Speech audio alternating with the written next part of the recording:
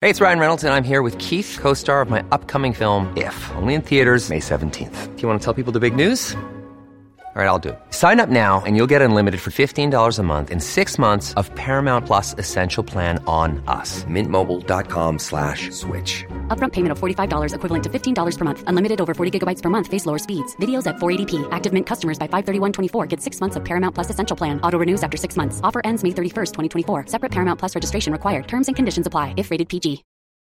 This episode is brought to you by Reese's Peanut Butter Cups. In breaking news, leading scientists worldwide are conducting experiments to determine if Reese's Peanut Butter Cups are the perfect combination of peanut butter and chocolate. However, it appears the study was inconclusive, as the scientists couldn't help but eat all the Reese's. Because when you want something sweet, you can't do better than Reese's. Find Reese's now at a store near you. Hello, hello. Welcome back to Peak Northwest, an outdoors and travel podcast by The Oregonian and Oregon Live, dedicated to the adventure and exploration of our beautiful Pacific Northwest. I'm Jamie Hale. And I'm Jim Ryan, and together we take you to some of the most beautiful and interesting destinations in our region, discussing where to go, what to do, and places to see. And Jamie, as spring rolls on, there are more and more places to see as outdoor areas continue to reopen during the coronavirus pandemic. That's right, Jim. We've seen a lot of outdoor access reopen across the Northwest. They've been kind of rolling out in a day-by-day announcements here. But there are still a lot of places that are closed, including the entire North Coast and the Columbia River Gorge, at least as we record this. Some places are probably going to remain closed for a while, and others may reopen in the time between us recording this podcast and you listening to it. Yeah, and I'll just say, too, the same as last week, we're still not really in a position to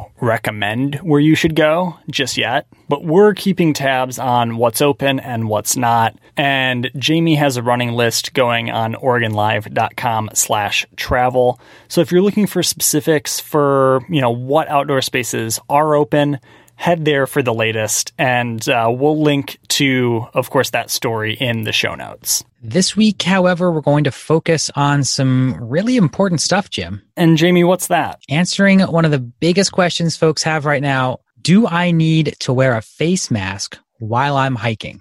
That's a big one. And as folks continue getting back out, we're also going to talk about how to stay safe on the trail. Something we've talked about a little bit here and there, but kind of going to hit that with more detail. Everything from what to pack to handling your business while you're out hiking. So, Jamie, let's get started with the simple question you had in a headline last week. Do you need to wear a mask while hiking? What's the answer? It's not an easy answer. It's not really a straight up yes or no answer. I talked to some public health experts, some researchers who've been researching the coronavirus and how it spreads in the air. And what they told me comes down to this: the risk of transmission outdoors is really low, but it's not zero. So while you're out there on trails, if you're not around anybody, you're fine. And you can hike without your face mask. But they all recommended that you carry a face mask with you so that when you do pass other people on the trail, and these are trails usually where you don't have 6 feet between you to separate from somebody, when you do pass people in that close proximity, to simply put the face mask on and then to take it back off when you are safely past those people. They also recommend to put a face mask on anytime you're around any large crowds of people outdoors. That might mean docks or trailheads or anywhere that people might gather or congregate. Yeah. You're basically just concerned about being in close proximity to anyone who does not live with you in your household. So I thought it was really interesting. One of the things that I found out from this reporting is that one of the biggest risks that you might encounter when it comes to staying healthy on the trail is hiking with people who maybe are your friends or family who you don't live with. Because while you might be able to keep your distance from strangers in the trail, when you're out hiking with your buddies, it's a lot harder to keep at 6 feet of distance, to maybe not talk in each other's directions. So if you're out there hiking and meeting up with people you don't live with, which again, a lot of state officials are recommending you do not do, but if you do that, you should really make sure you wear a face mask just to be safe. I mean, I feel like a lot of it comes down to, Jamie, when you're out there completely by yourself, you're fine. no mask. But I like what you said about carrying the mask, right? Because many of the reasons that, we go hiking is to go somewhere, to go to a viewpoint, to, at the very least, kind of wind your way through a dense forest, something like that. And other people probably have the same idea. As unique as you think your destination is, other people are probably going to be out there, especially right now for the vast majority of destinations, because people are psyched to get outside and are getting the opportunity to do so, more so than in past weeks and months. So yeah, bring it with you. Jamie, you've given kind of the advice before, or the suggestion, the preference for a neckerchief, which is a word that I just like. It just sounds good. It's enjoyable to say. And I've seen pictures of you wearing your neckerchief. Neckerchief? Could say it either way, maybe. I don't even know. But I've seen pictures of you in it. But for folks who are not up to date with the latest trail fashion, Jamie, what is a neckerchief? And why do you like that maybe more than a different kind of mask? I mean, a neckerchief is like a handkerchief that you wear around your neck, right? It's not a handkerchief, it's a neckerchief. I mean, I have a Pendleton bandana that I just wear around my neck that I enjoy wearing. And, you can kind of pull it up over your nose and your mouth like a bank robber, right? That kind of look. And I like it because you can pull it up, you can pull it back down. That's something that I did get a recommendation from the people I spoke to for my story. They said that having something you can pull up and down like that is completely fine. Again, you don't necessarily need the N95 out here because the risk is so low, again, of transmission, that what you're more concerned about than tiny particles is like someone shouting in your direction and, a piece of spit flying into your mouth, something like that. So you're really worried more about those larger particles and just needing any kind of cloth face covering to go over your mouth and nose. I've got other kinds of masks that are easy enough to put on and off, whether it's ones that loop around the ear or ones you tie behind your neck and behind your head. Those work just fine too. I just like the neckerchief because I like the way it looks, and I happen to have a couple of Pendleton bandanas that I really enjoy. It's really up to you. Just having something with you, though, I think is the important part. Because, as hikers or people who do any kind of outdoor recreation, we're used to coming prepared. Yeah. We all have our 10 essentials with us, or a lot of those. We bring water and extra layers, and we bring a first aid kit.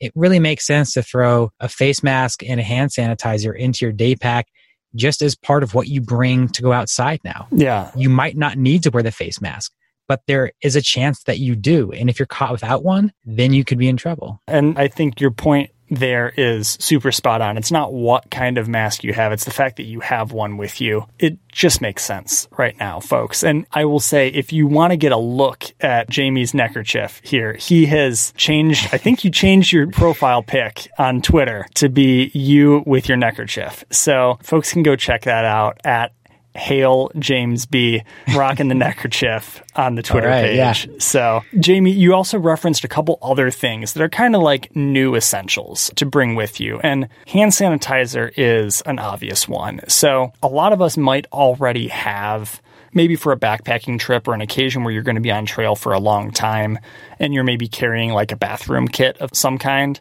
Hand sanitizer is part of that kit for me, but I don't usually carry that kind of thing on a day hike or a very short hike, a forest park or a Tryon Creek or something like that for us in the Portland area. But I think right now it's kind of one of the obvious inclusions of things that you should have with you. Can fit in your pocket, can get the ones like you see school folks having that kind of have a carabiner attached to them or some sort of backpack attachment, loop it on there. You should just have it to be able to kind of protect yourself, keep yourself safe.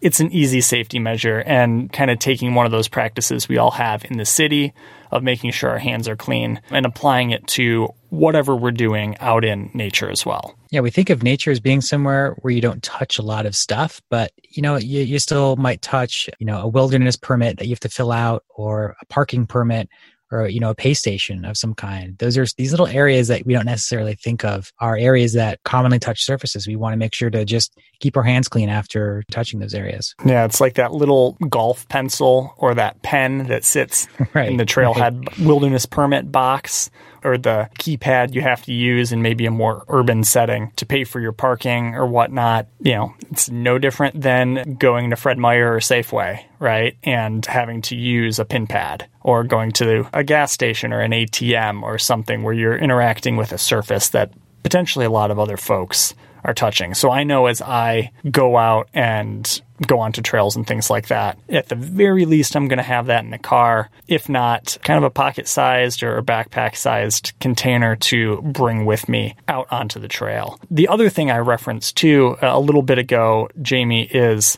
a bathroom kit. So something that's going to allow you to safely handle your business while you're on the trail. And we're going to talk a little bit more about what that means and how to handle that business right after a short break.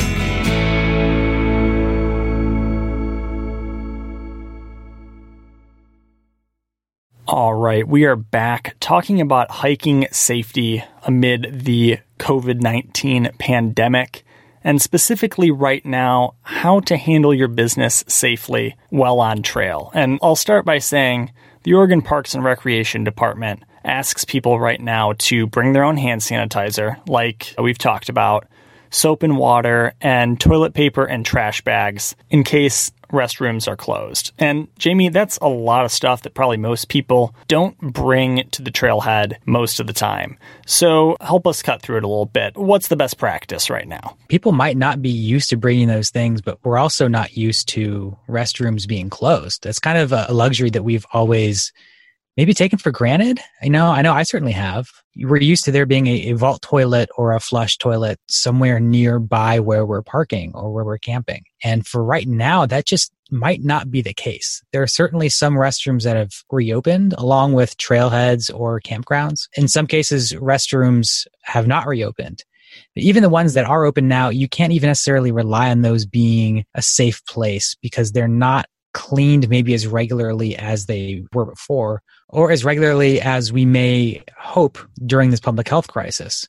So you really want to make sure that you are bringing hand sanitizer, soap, and making sure that you get in and out with clean hands. I think I personally, Jamie, I don't necessarily, you might have even said this, my memory is short right now, but I don't know that I want to rely on any of those bathrooms that are available right now. I think the best practice is if you're going somewhere close to home, to try to use the restroom before you leave and, hope that carries you through. But in the event it doesn't, Jamie, and there's no bathroom available and nature calls, we have a handy dandy flow chart to help you out. And you tracked this down and linked to it in your story that kind of covered whether you need to wear a face mask while hiking. And it's from the Leave No Trace Center for Outdoor Ethics. And the kind of title or headline, I have to poop outside. What do I do? ? Exclamation point. Jamie, we were talking before we started recording. This is kind of a difficult subject to broach in a way that is podcast fun, friendly, and reasonably comfortable. But this flowchart is kind of like one of my favorite infographics of late. It's very simple, but it starts, and do you have the flowchart up in front of you, Jamie? Of course I do, yeah. Of course you do. Obviously, we both do here. It starts with, I have to poop outside. What do I do? And the first question, is there a bathroom nearby? And it breaks down, of course, into yes or no. If yes, great, use it. Close the lid on vault toilets to minimize odor. And we can kind of pause here and say the additional information amid the COVID-19 pandemic is it might not be open and it might not maybe be stocked with hand sanitizer. There might not be any soap and water. So like we said, you got to bring that stuff if you want to ensure that you're going to be able to use it in the event that there's a bathroom there. But if not, Jamie, if there's no bathroom, the flowchart leads down to, can you walk 200 feet or 70 big steps away from water sources? Run us through where it goes from here. Yeah, so you want to make sure you get away from those water sources naturally, since it's not hygienic to poop near water sources.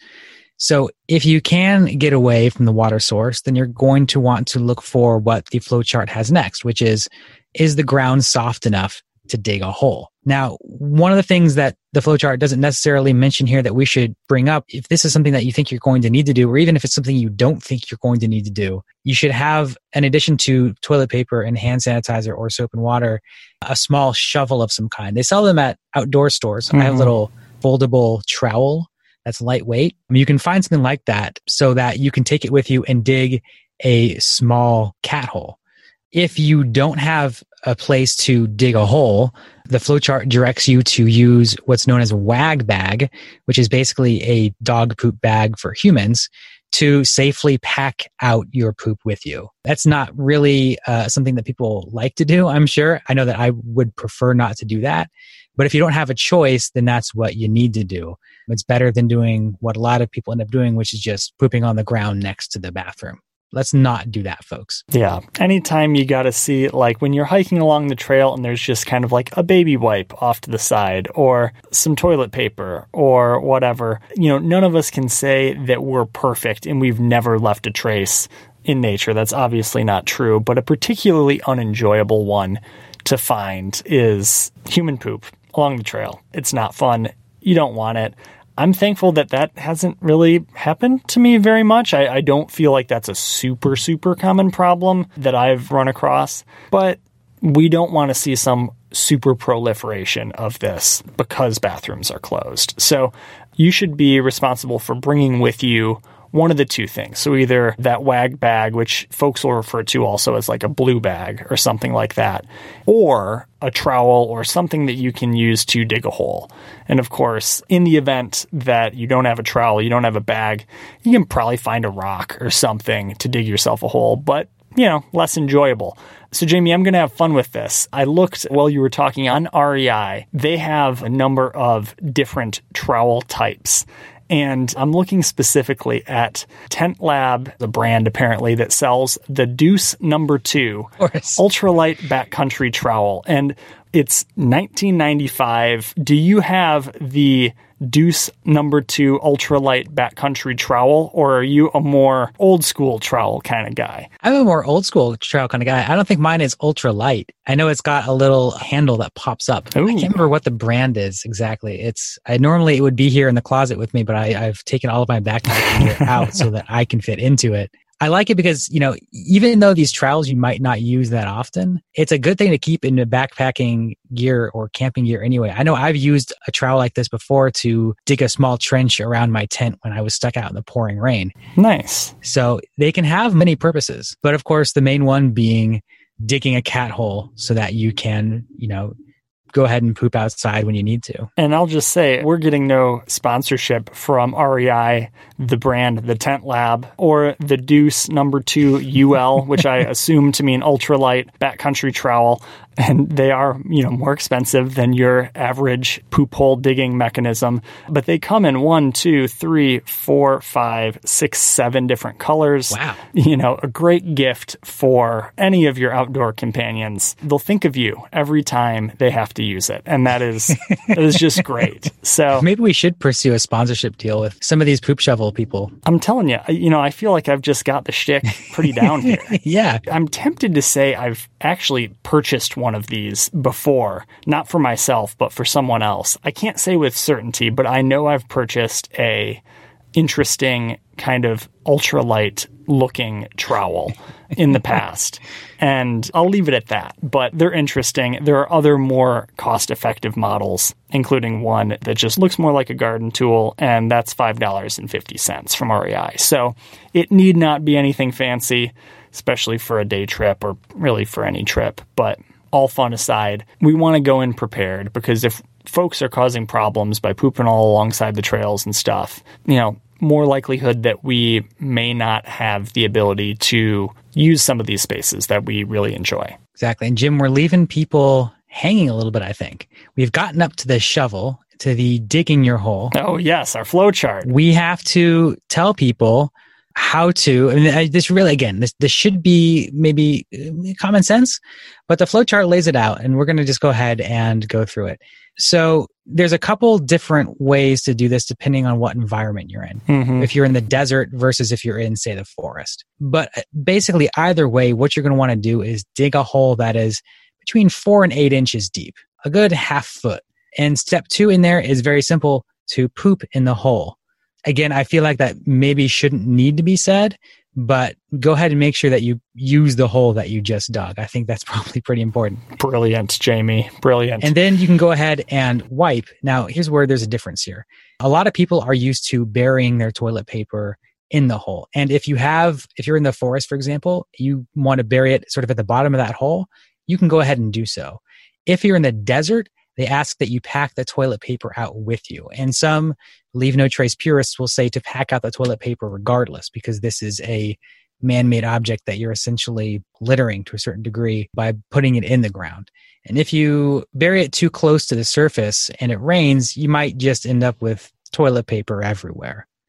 So either way, pack out the toilet paper, bury it at the bottom of the hole, and then you want to fill the hole back up with the dirt and kind of disguise it. They ask you to disguise it a little bit and make sure that when you're choosing a location to dig a hole, to do it that's kind of out of the way. So, maybe digging a hole right next to the closed bathroom is not really a good idea. Maybe walk out a ways, find a spot that seems inconspicuous where people won't see you and where people might not think to walk or dig their own hole. And if you're at a campsite, say in the backcountry, and you're going to be there for a few days with a couple people, dig holes all over the place. Kind of spread them out a little bit instead of making like one area your go-to toilet area. I'd never actually considered that, Jamie. That's interesting. Spreading out the areas, because a lot of times, the natural tendency is, I'm just going to go back to where I went before. Mm-hmm. I'm learning stuff today on the podcast. This is good. I will say, I've been on like hunting trips where there's like a big hole that is dug and like a toilet seat nailed to the tree or what have you. Yeah. And then you just kind of throw sawdust or dirt over the poop each time. I've seen people do that,